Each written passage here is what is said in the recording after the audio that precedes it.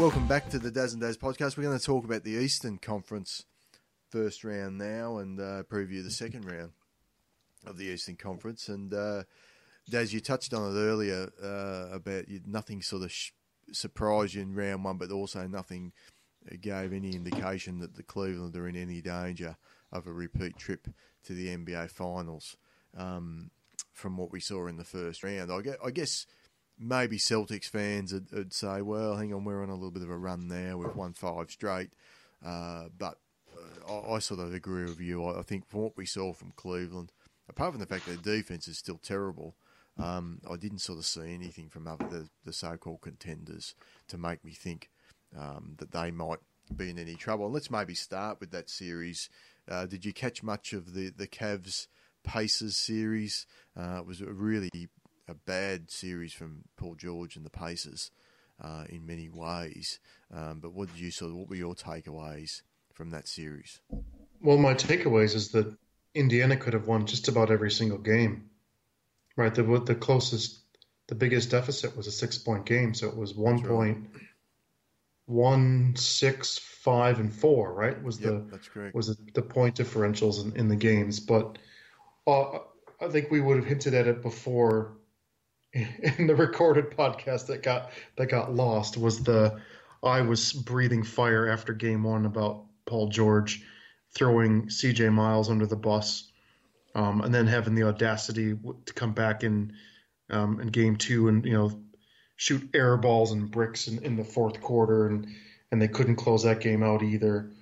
And now we fast forward and they got swept, and I'm really going to be interested to hear what happened about why Larry Bird stepped down when he stepped down.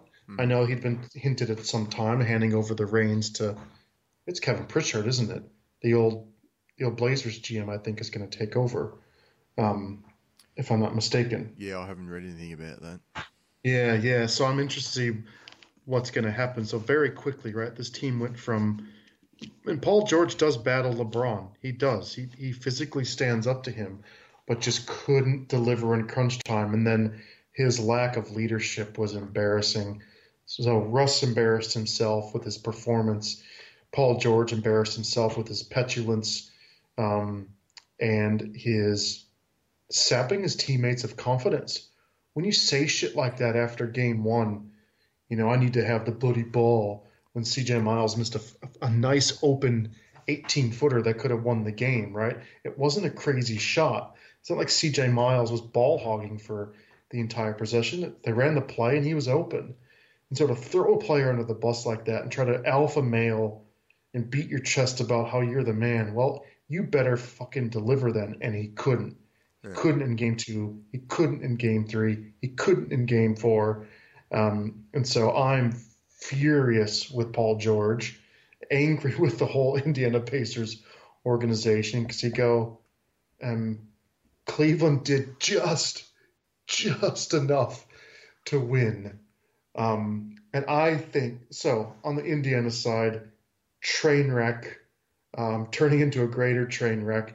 And as I learned my favorite phrase in Australia, a hospital pass thrown by Larry Bird into Pritchard to go, hey, good luck with the Paul George thing, mate. He's got 1 year left on his contract. He hates everyone, hates everything, and in some ways sabotaged their season with his just horrible leadership. Good luck to you. On the other side, Cleveland, I saw Kevin Love look like he was going to cry again. I saw that, Kevin.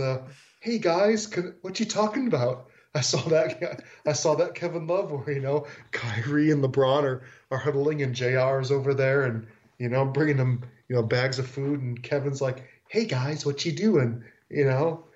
So he got kind of diminished for part of the series, but then also he played quite well in other parts. And I don't know what to make of Cleveland other than they swept. LeBron is fucking unbelievable. He played. Yeah, but LeBron shot. This is the only thing that jumped out at me. And I was just looking at LeBron's figures, and I thought, gee, we just take for granted his greatness. I mean, he puts up 32, 9 and 9, almost a triple double, 3 steals and 2 blocks a game. but he did something that just jumped out at me. He did shoot 22 of 38 from the free-throw line, so that's something that might... And his free-throw stroke has come and gone over his career, so that might be something that's a little bit of a concern for Ty Lue heading into round 2. Did he pull a Giannis? Well, look, I'm of the that is you're nitpicking and the nitpicking right to go. He was 54, 45, 54% from the field, 45% from three, 10 rebounds, 9 assists, 2 blocks, 3 steals, 33 points in 44 minutes a game.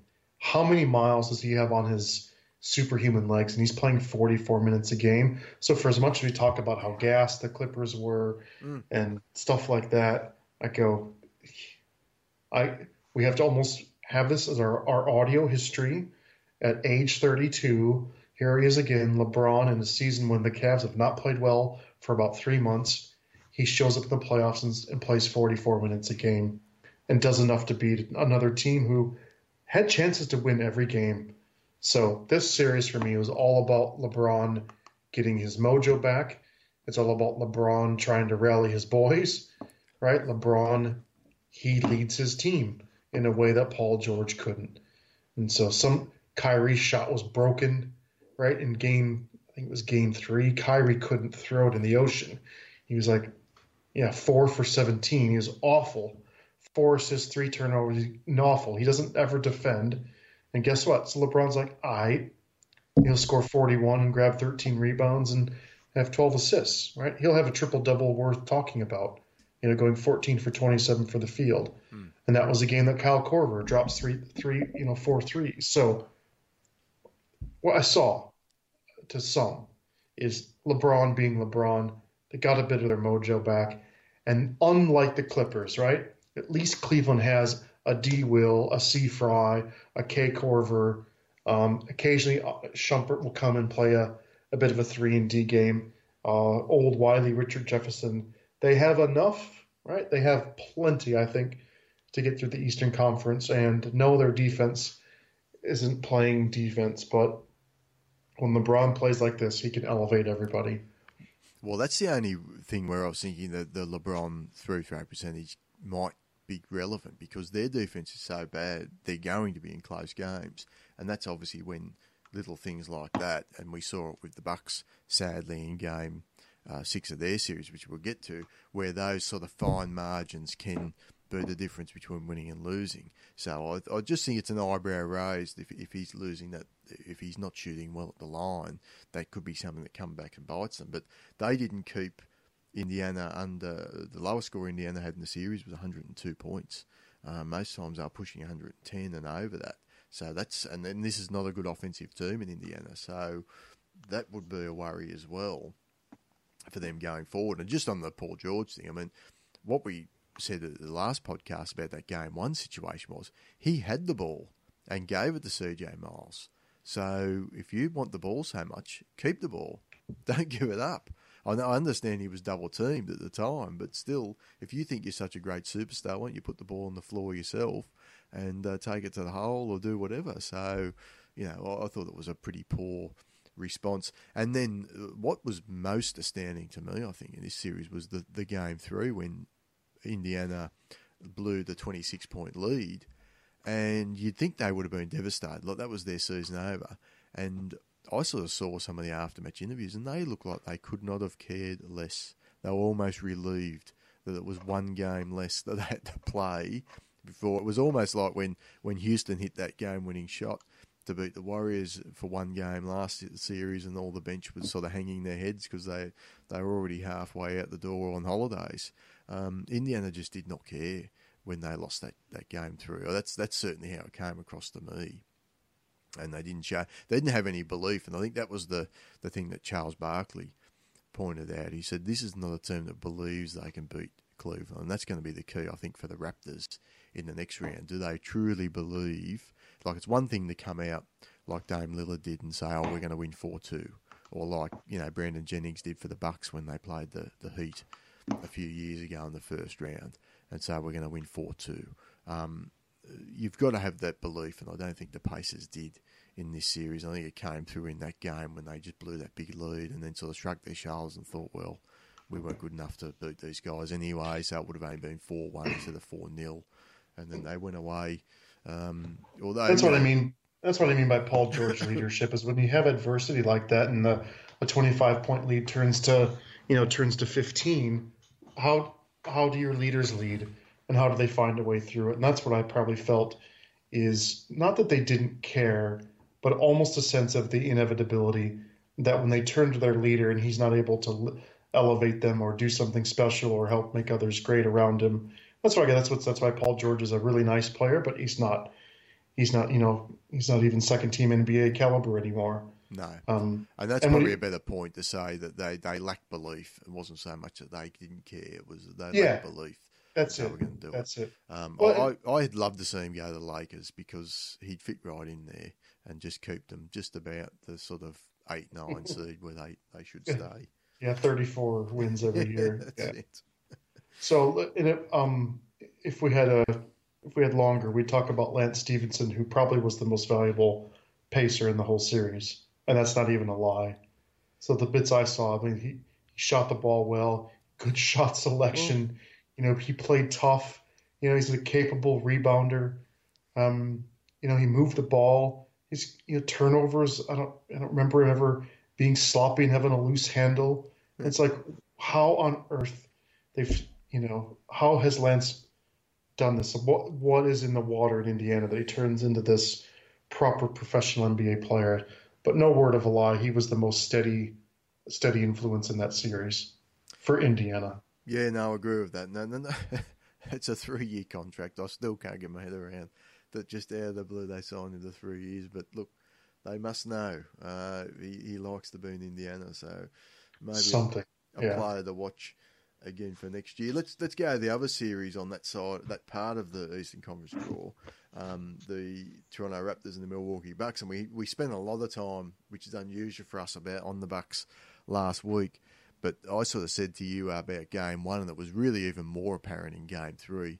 It was a blueprint game, and this was in a sense a blueprint series for the Bucks, just to sort of get a glimpse. This is the way Jason Kidd wants them to play going forward, particularly on the defensive end. Length at every position, guys able to switch. And it looked at times like Toronto just were not going to get the shot off, and they certainly didn't get open looks in either Game 3 or for the second half of Game 1.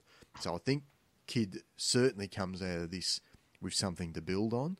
I think the big question for Milwaukee is, and I posed this to you during the week, is Jason Kidd, is he their Mark Jackson? I mean, is he the guy that's going to take them to the playoffs and maybe take them to the second round next year? But is he going to be good enough as a coach to take them to that next level of the NBA Finals? Because this is a team, to me, that is on that sort of trajectory. And I think there's real relevance with the Mark Jackson comparison, because this is a team that's really doing a lot on the defensive end, but you just see holes and they struggle at times on the offensive end. And that was always the knock, as ridiculous as it is as on the Mark Jackson team when you got Steph Curry and Klay Thompson on the floor together. But they just couldn't quite run offensive sets the way that they do now under Steve Kerr, and that was the main changes that Steve Kerr made when he went to the Warriors. So I guess my question to you is, overall takes of the series from the Bucks' point of view, and what are your sort of thoughts now on Jason Kidd and the next evolution of this team going forward? Well, from the Bucks' point of view, with their track record of unbroken mediocrity from pretty much the Big Three era when Grundle gave away Ray Allen for nothing. This was the most emboldening. This changed the relationship between the fans and the team, and specifically the comeback in Game 6 that fell just short.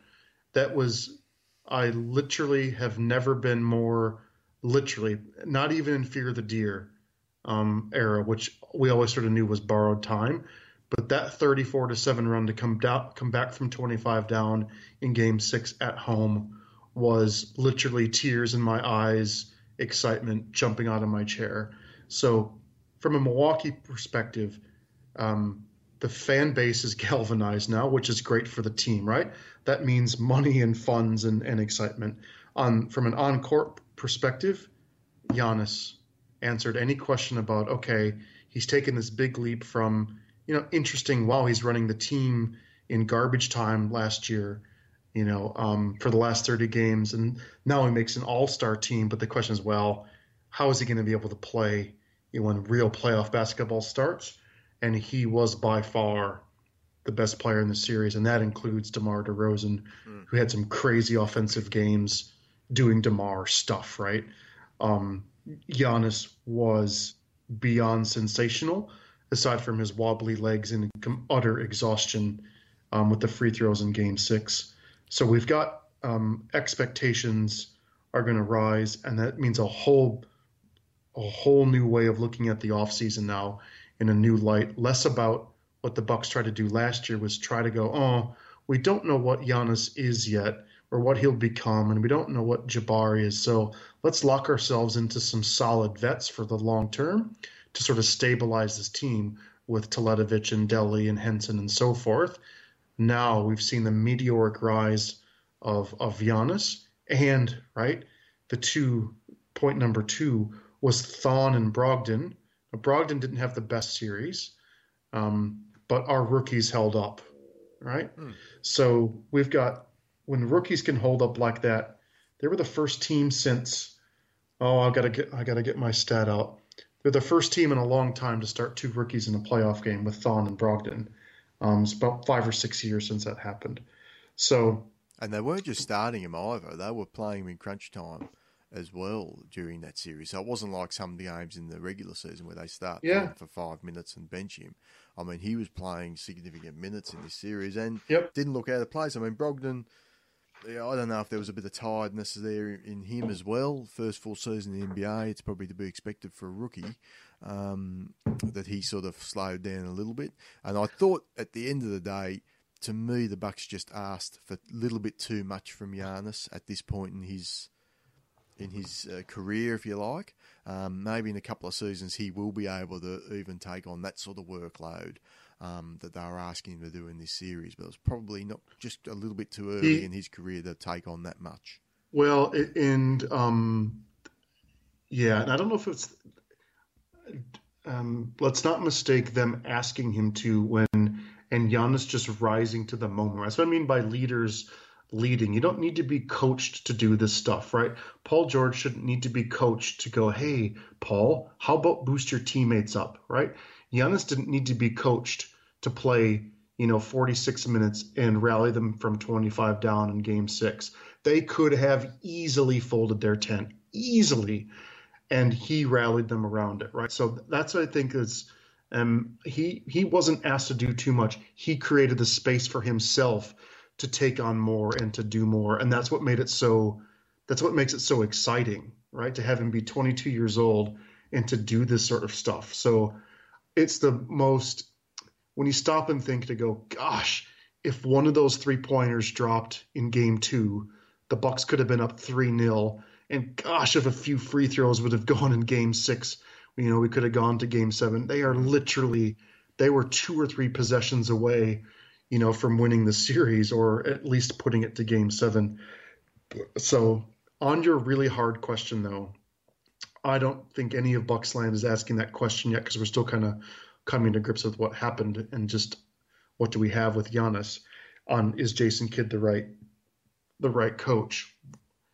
Nobody, and I mean none of Bucks Nation saw coming what he pulled from that team in the playoffs. I don't know. I have no idea, literally have no explanation for how they go from kind of a flat final 2 weeks of the season to suddenly borderline dominating. Now, on the Toronto side, the entire series is why I don't like their future. They were rattled. They were whinging. They were pointing fingers at each other. They were throwing the ball away. They were doing anti-Toronto things, right? Kyle Lowry looks fat and slow and shooting 31-footers. DeRozan's DeRozan. He's exactly what he is. But Jonas Valanciunas couldn't dominate the way he should have dominated Thon and dominated Monroe. He couldn't. They looked whingy, no joy, like they should have won. They got punched in the face, and they only just won because of some missed free throws, right, and a missed three-pointer. So that was an attrition series, and I saw nothing from Toronto to tell me they're ready to go and punch a team like Cleveland in the mouth. So I found that really interesting. That Serge had moments, Tucker had moments, Patterson had moments of hitting threes. They all had their moments, but man, the Bucks actually kind of dictated the tempo.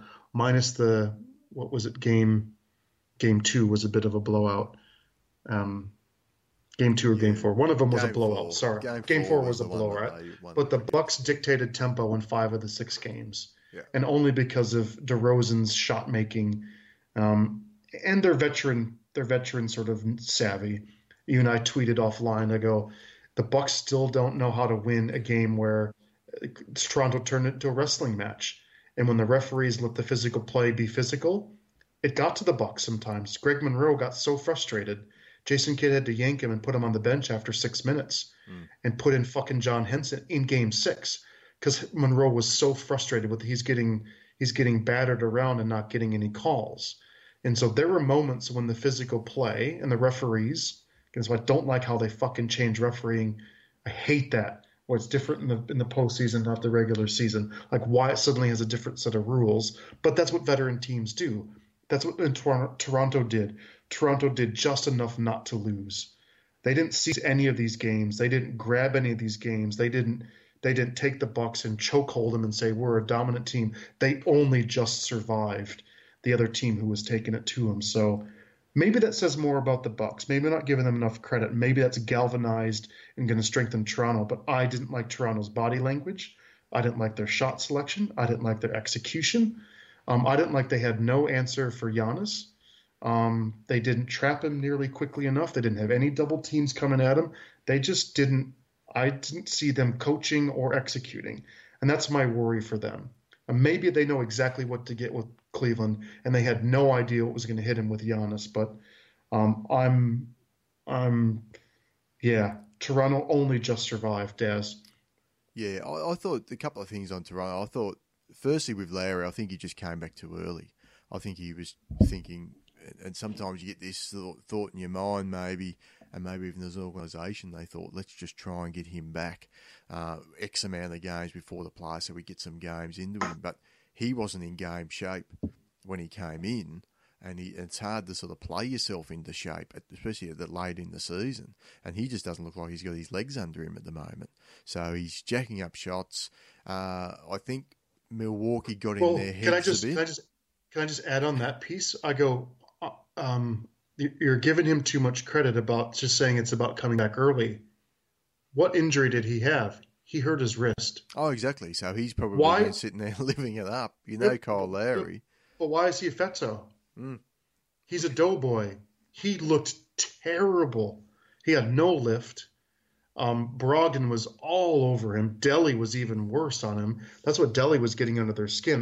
That's what I forgot to mention, especially here recording in Sydney. I've been bagging on Delhi for 82 games, right? Just being asked to do way too much. It's now all forgiven. Dellavedova, and it wasn't all 6 games, but 3 or 4 of these 6 games, he was absolutely critical. And that's no word of a lie. He was fucking critical in Game 6 in just keeping on playing. Even though they're down 20, he's still going to punch Norman Powell in the mouth and stand up to DeMar DeRozan. DeRozan just shoves him out of bounds. Delhi barks at him and gets right in his face. The Bucks don't have a guy like that. So now I saw in playoff basketball, when the intensity is up and the pressure is on and every possession's more meaningful, he wasn't flat. He wasn't at all phased. And so I'm literally taking off my hat and tipping it to Delhi to go, you know what? I will literally live with his physical deficiencies for 82 games if he stays healthy to play playoff basketball. So absolute no word of a lie, Daz. I know you're not the biggest Delhi fan, but if you saw what I saw was a guy it's maybe like what Manu was like when Manu was 26 years old, right? without all the skill and shot making ability and savvy. Yeah, no, let's not go there. Look, But you know what I mean, right? This just that yeah. tough. No one is going to flap Delhi, and that was so critical against the mouthiness of DeRozan in particular. Oh, look, I gave Delhi a big rap in the last podcast, but I don't intend to do it this one. So we'll move on and talk about. That's good. Delhi was the last word of the Bucks Toronto series. I won. The Raptors Cavs. No, I mean, in all seriousness, Delhi had some moments in that series, and I said you can see where the experience came in. There was a moment in game one where they really needed the bucket because Giannis got in foul trouble in that game, and I looked at the 5 out and thought, I can't see where a bucket's going to come from, and Delhi just sort of found his way to the free throw line. I think one shot and then hit an open 3, and as you said, just the little things that Delhi does, the setting of picks. Like the guy is just the most aggressive pick setter in the NBA, and he was just doing that all those sort of little things all series that helped the Bucks at different times. The final word I'll have in the Bucks is on the Jason Kidd point. They just seem to me to be a team that's figured out their identity on the defensive end. But I'm not sure if Kidd's going to be the right coach to help them figure out what they need to do on the offensive end. And that's the next question for this team, because there's just too many times where they just get into a funk and it's like, let's get the ball to Giannis and see what he can do, or even Brogdon. And how many possessions of the Bucks do you see where there's 4 seconds left on the shot clock and they're just trying to create something out of nothing? And the other thing about that series, I think they needed a little bit more out of Chris Middleton than what they got. 14 points a game is probably not getting it done for what they needed there. But maybe that's he's only 25 himself, so it seems like he's been around longer than he has, Middleton. Maybe there's an area of improvement there. You throw Jabari back into the mix. Who knows what time that'll be next year? We'll sort of see where it goes from there. But to look at the Raptors Cavs series, what's your predictions there? I mean, obviously going into the playoffs, I would have given the Raps a really good chance, but maybe the first round, as you said yourself, maybe it was more about the Bucks. The Bucks seemed to sort of get in their heads defensively, and they were sort of seeing shadows. They were seeing guys. It reminded me a little bit about the Spurs and OKC last year, where the Spurs just were expecting OKC defenders to be there when they weren't there, and it was it seemed to me to be the same with the Raptors and the Bucks in the first round. One thing for sure, Cavs aren't playing as intensive a defense as what the Bucks did, so this is going to be a different series for them offensively. Can they play well enough on the defensive end? I think is going to be their question in this series to slow Cleveland down and keep Cleveland to around 100 points a game.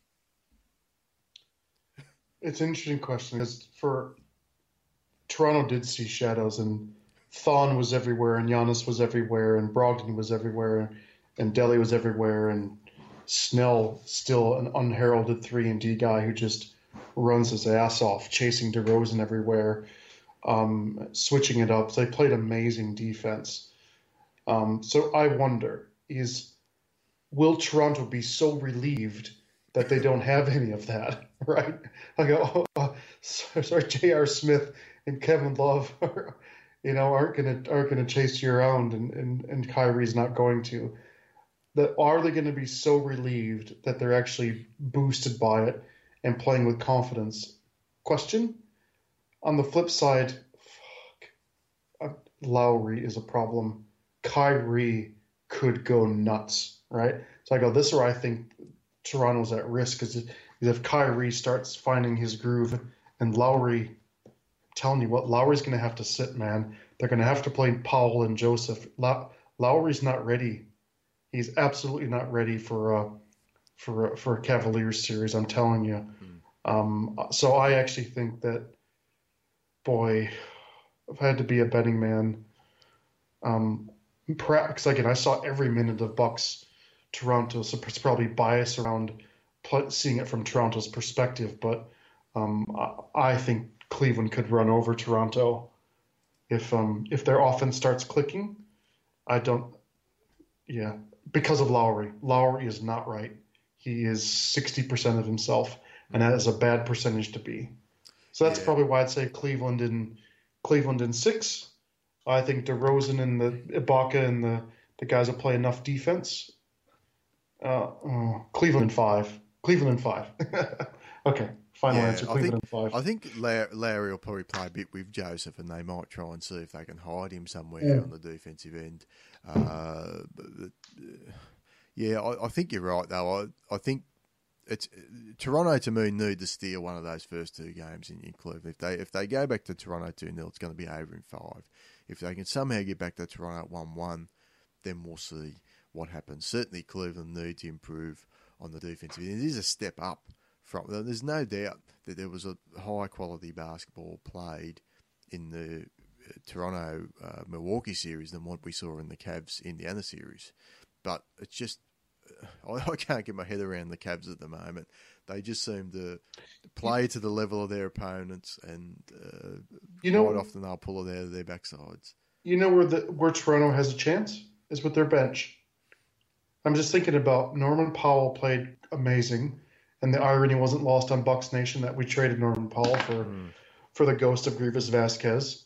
He stepped up, and the moment wasn't too big. I'd have to look at the stats, but I remember Patrick Patterson. He just makes shots. And Joseph is a nice second team runner, and if they have enough of Ibaka and DeRozan and even Big V, Big V could cause some problems if they use him in the right way, against Tristan or right. Well, it was similar to what we said about Houston earlier. Different players stepped up at different times for Toronto. Yeah. And I thought it was a good sign that they did steady after going down 2-1. Joseph hit a couple of big shots in Game 6 to steady them after they lost the lead. Valanciunas had some moments. Even Damari Carroll at times had a couple of moments where he hit some shots. So, that's true. So Toronto's 10 times deeper than Cleveland, right? And then maybe that's what I'm just thinking out loud, where I think Kyrie could absolutely dominate in this series. But I think Toronto's bench is going to have an enormous advantage. So it's about, can Cleveland's bench do enough? I think the gap between Kyrie and LeBron is going to be so large between DeRozan and Larry that it's probably not going to matter. So what do you if I said Cleveland in 5, maybe 6, are you saying the same thing? Cleveland in 5? Yeah, I think Cleveland in 5. I think Cleveland in 5. Yeah. But I'm interested to say, I still give the Raptors a sort of fighting chance. I just wonder if that was just a bad matchup for them, and I think the Bucks are going to be just a bad matchup for anyone when they're playing defense like that. Maybe that's going to steal them for a really nice. They might go, you know what, gee, we've got some space on the court now. How nice is this? It's like sort of driving on a one lane road true. going to a 6-lane highway. They might find their mojo offensively, but I think defensively, again, total opposite to Milwaukee, who are running a clogged toilet offense at times. You've got Cleveland, who are going to be much more efficient on that end. So is their defense going to be able to hold up? I think Tucker's could be an important player in this series from that point of view. Ibaka's sort of come and gone at different times. At times he's looked really good and you can see the fit, and at other times you're sort of trying to work it out. So I think there's some questions to be asked. I'm saying Cleveland in 5, but if Toronto make a series out of it, I'd be very surprised if Toronto win the series. But if it went 7, I wouldn't be completely shocked either. Yeah.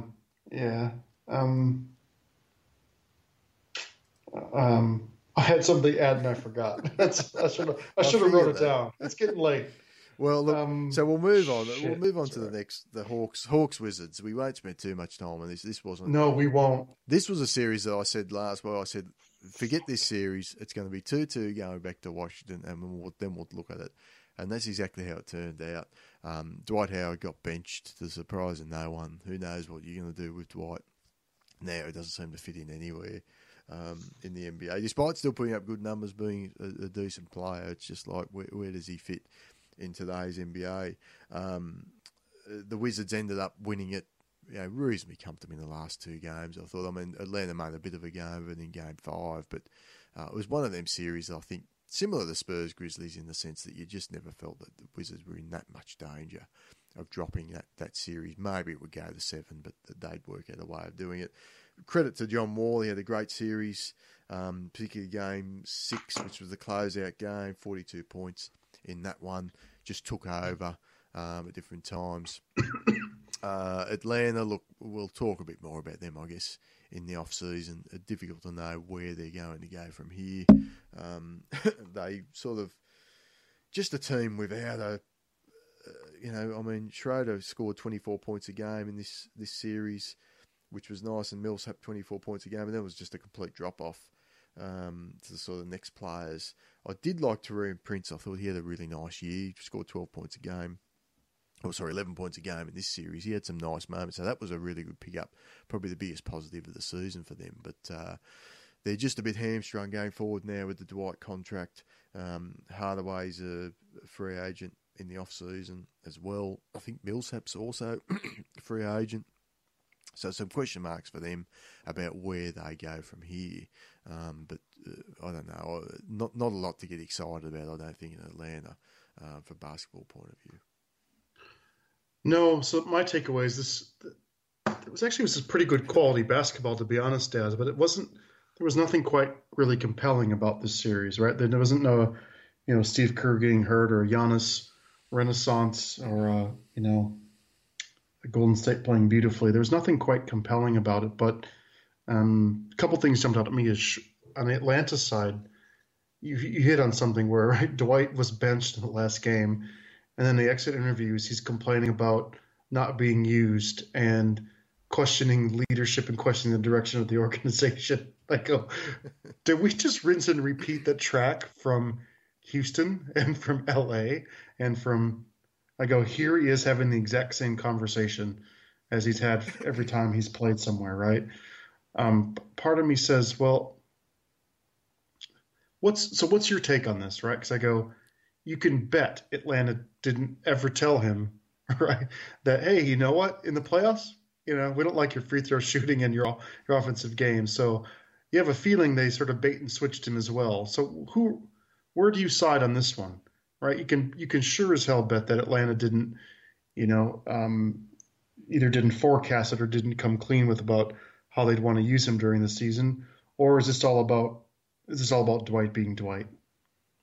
Oh, look, my sort of take is I don't think I'm still scratching my head trying to work out why they signed him. I sort of heard a few things where they had money to use, they wanted to use it, and he was the best player available, and they thought they'll work it out later. But he just doesn't fit what Buds would normally want to do. I don't think he was a Buds player, quote unquote.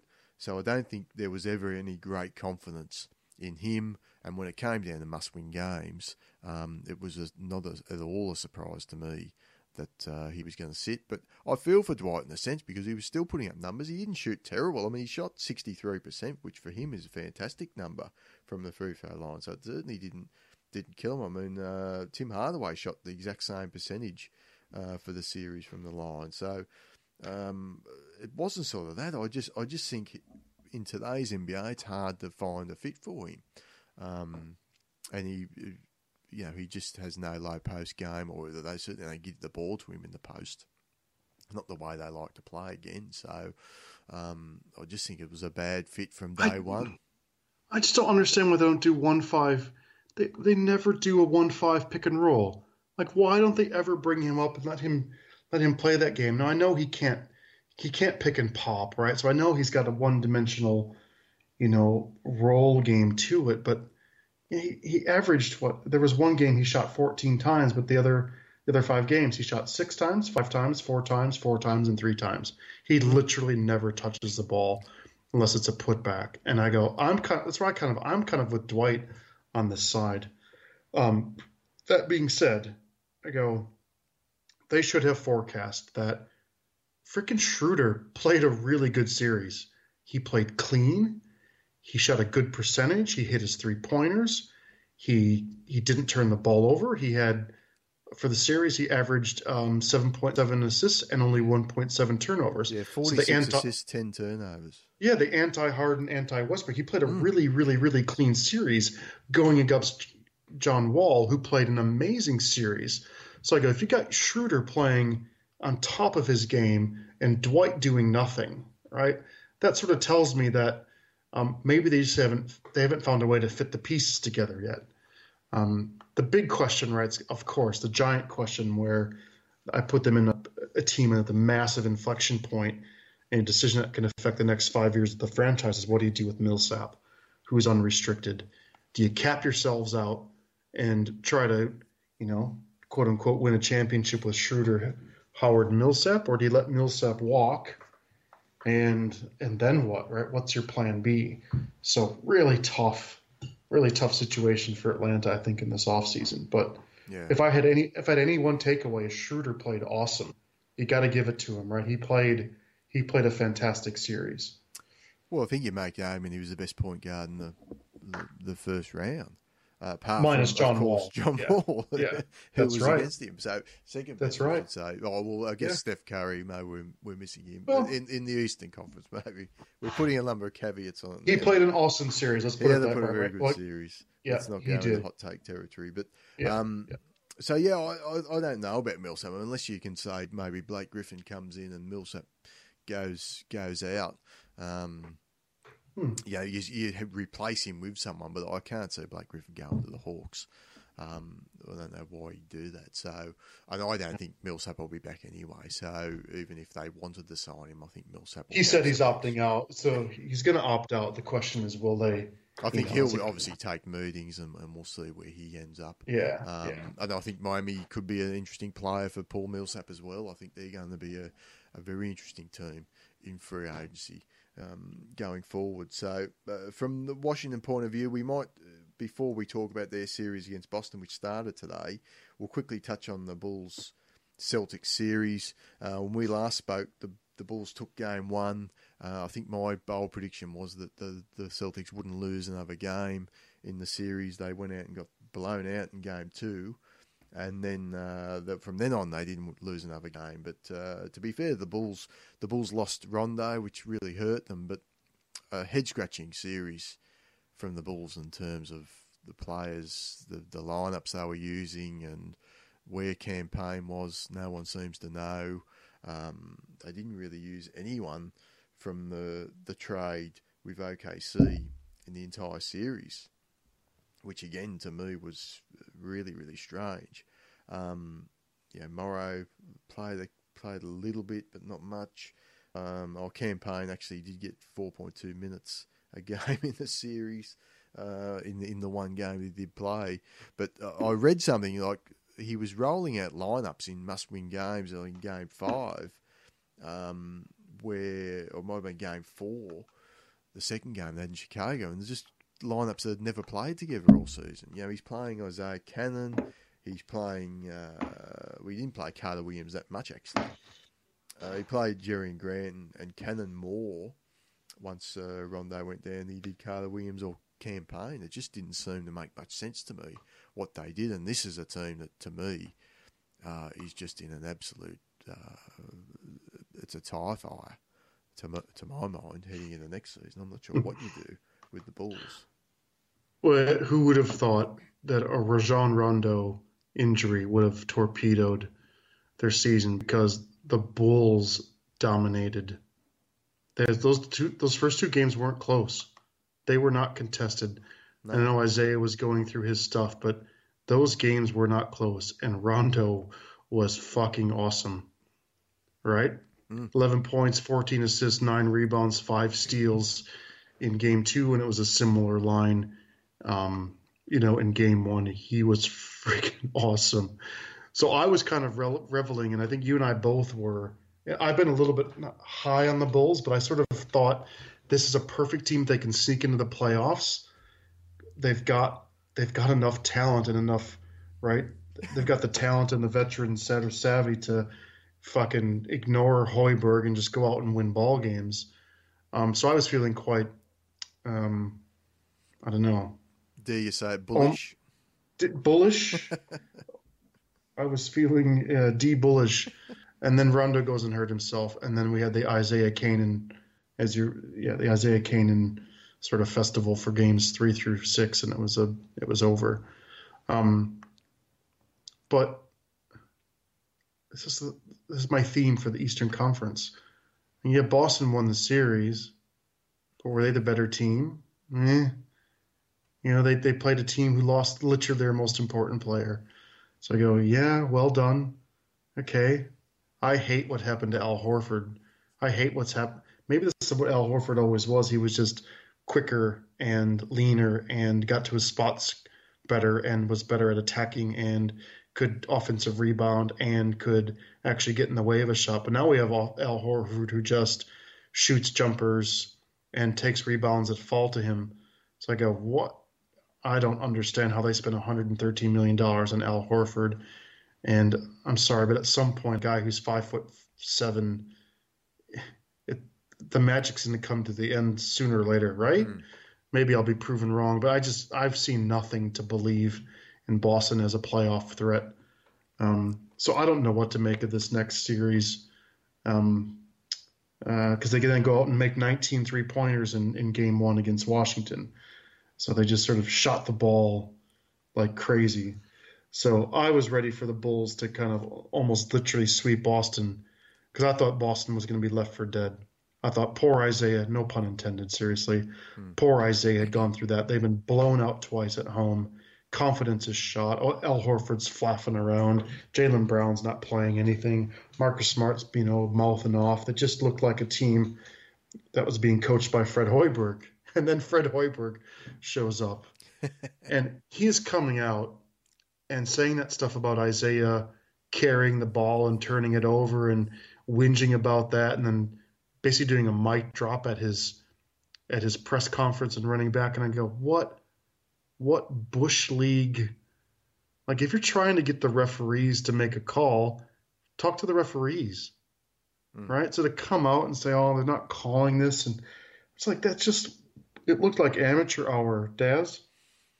So the Bulls are starting to look a little bit like the Bears. No, well, I was going to say, you want amateur hour, you want to walk over to Soldier Field and Hallis Hall, then you'll see some real amateur hour stuff. But let's not go down that. Yeah. So look, this series is all about Rajon Rondo. Is nothing about Boston. They won because Chicago doesn't have a team, and Kane and MCW and all the names played significant minutes. They're just a garbage fire in the backcourt. And surprise, surprise, Boston's best players are in the backcourt.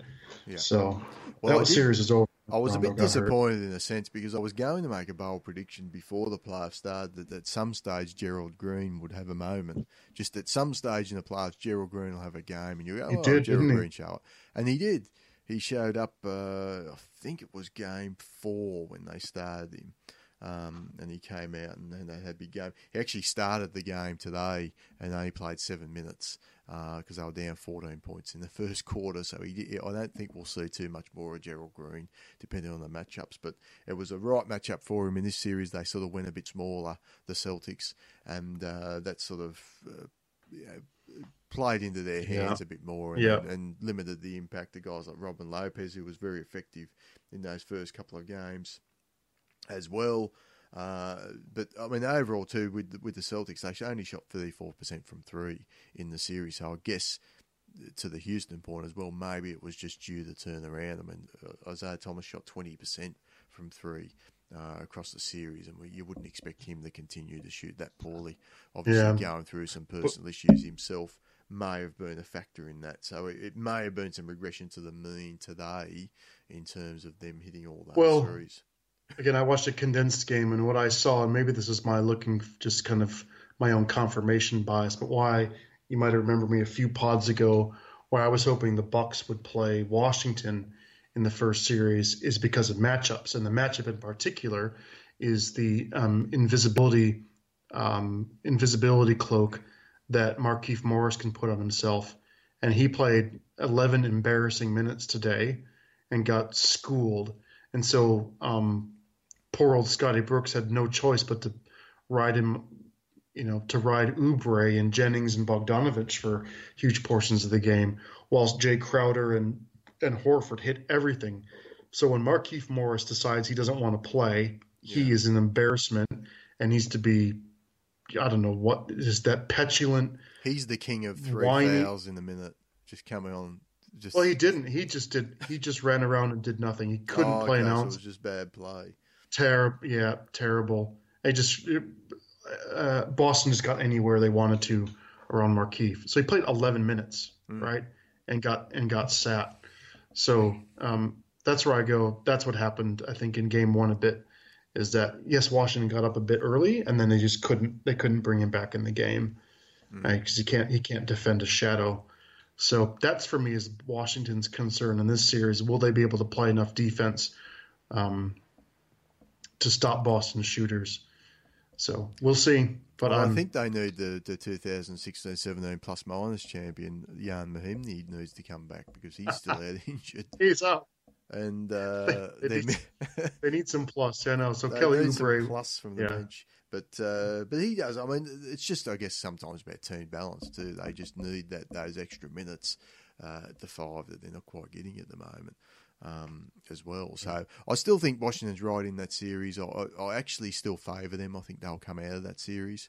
I sort of agree with you. I haven't seen a lot from Boston that I've liked so far. I did like Avery Bradley's game. I've always rated Avery Bradley. I talked to a number of Celtics fans and they're a bit lukewarm on Bradley. I've never quite understood it. I think he's a really underrated player. A little bit undersized. You probably like a little bit more height in him in terms of the defence that he can bring.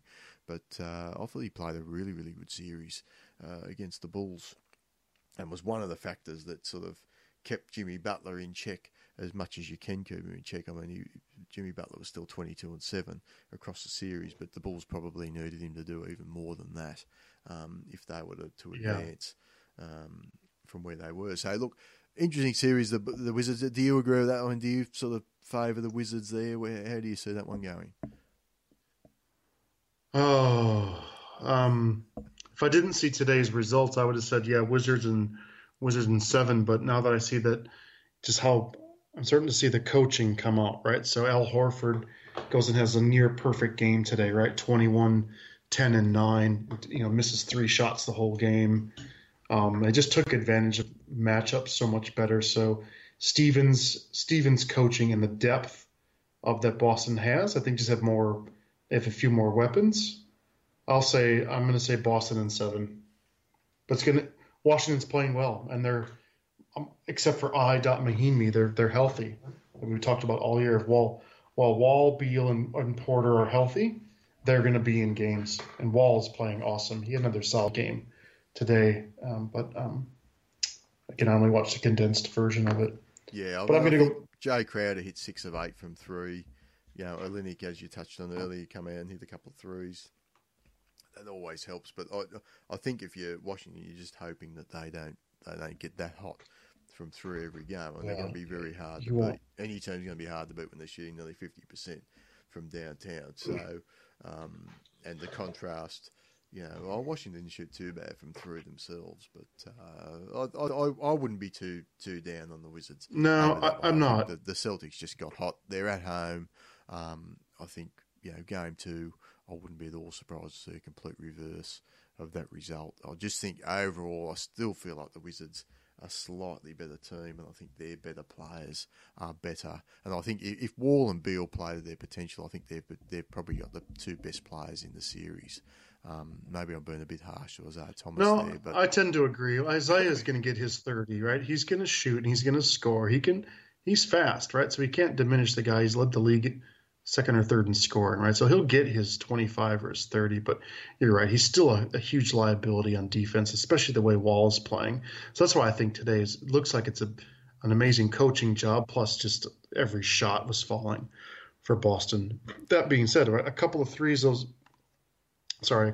Boston's threes don't go, and if Washington, makes a few free throws, we might be having a different result already in Game 1. And Boston played a near flawless game, but it took them to shoot 49% from 3. So we'll see. But I still say Boston in 7 just because of their depth and Brad Stevens. I've just decided I'm going to go back and watch the whole game because I've seen the box score and Isaiah Thomas had a block, and I want to see who he blocked. I was going to say I want to see circumstances were. I want to see his rebound. He got a rebound. I'm like, how'd he get that? Well, I mean, anyone can get a rebound. You just fall Did he out. go over Sadaransky or something? Yeah, or maybe J. Smith fell down or something. I don't know. But I've got to see that. All right. Well, look, we might. But I gotta. Sorry. I'm cheering for. If I had my heart, I would say I'd like to see Cleveland, Washington in the. I think that'll be in a the better finals. I think that'd be a better finals. Yeah, two kind of similarly styled teams. Actually, would be fun to watch. And I think we both agree Warriors Spurs would be a much better matchup on the other side of the draw as well. Yeah, I've got my little Ladbrokes on Houston, and I'm expecting that money not to pay a dividend. Is that on Houston to beat the Spurs or to win the whole thing? To win it, yeah. I think it's the NBA champion. It was like 18-1, Daz. So I thought, no, it should have been 180-1. But that's no disrespect to Houston. That's just all the respect to the Warriors at this stage. So we'll see how that one pans out. The Rocket Spurs tomorrow, but I'm looking forward to some of these series. I really want to see Raptors Cavs. Actually, I'm interested to see what the Raps do there. Yeah, the Raptors they went down they didn't handle the pressure with grace. They were a petulant bunch of whiners, and so unbelievable. Right from the take my talents to South Beach, how much I've derided LeBron. I'm actually not even so quietly pulling for Cleveland now after seeing the petulant. I am. If you would have watched Toronto the way I did, there's a way to win with style, and they didn't have an ounce of it, except for Dwayne Casey, right? He's a stand-up guy, but the fucking DeRozan and Ibaka and Valanciunas, oh god, I've had enough of PJ fucking Tucker as well already. Yeah, whoa. They've just assembled whiners. I'm like, they've become the Clippers East, man. It just everything was go Cleveland. Yeah. Well, quick question about notice. I mean, if the Heat had have snuck in to that 8 seed, do they beat the Celtics? Do you think? Is Waiters healthy or not? Waiters come back for the last game, so Waiters would have been healthy.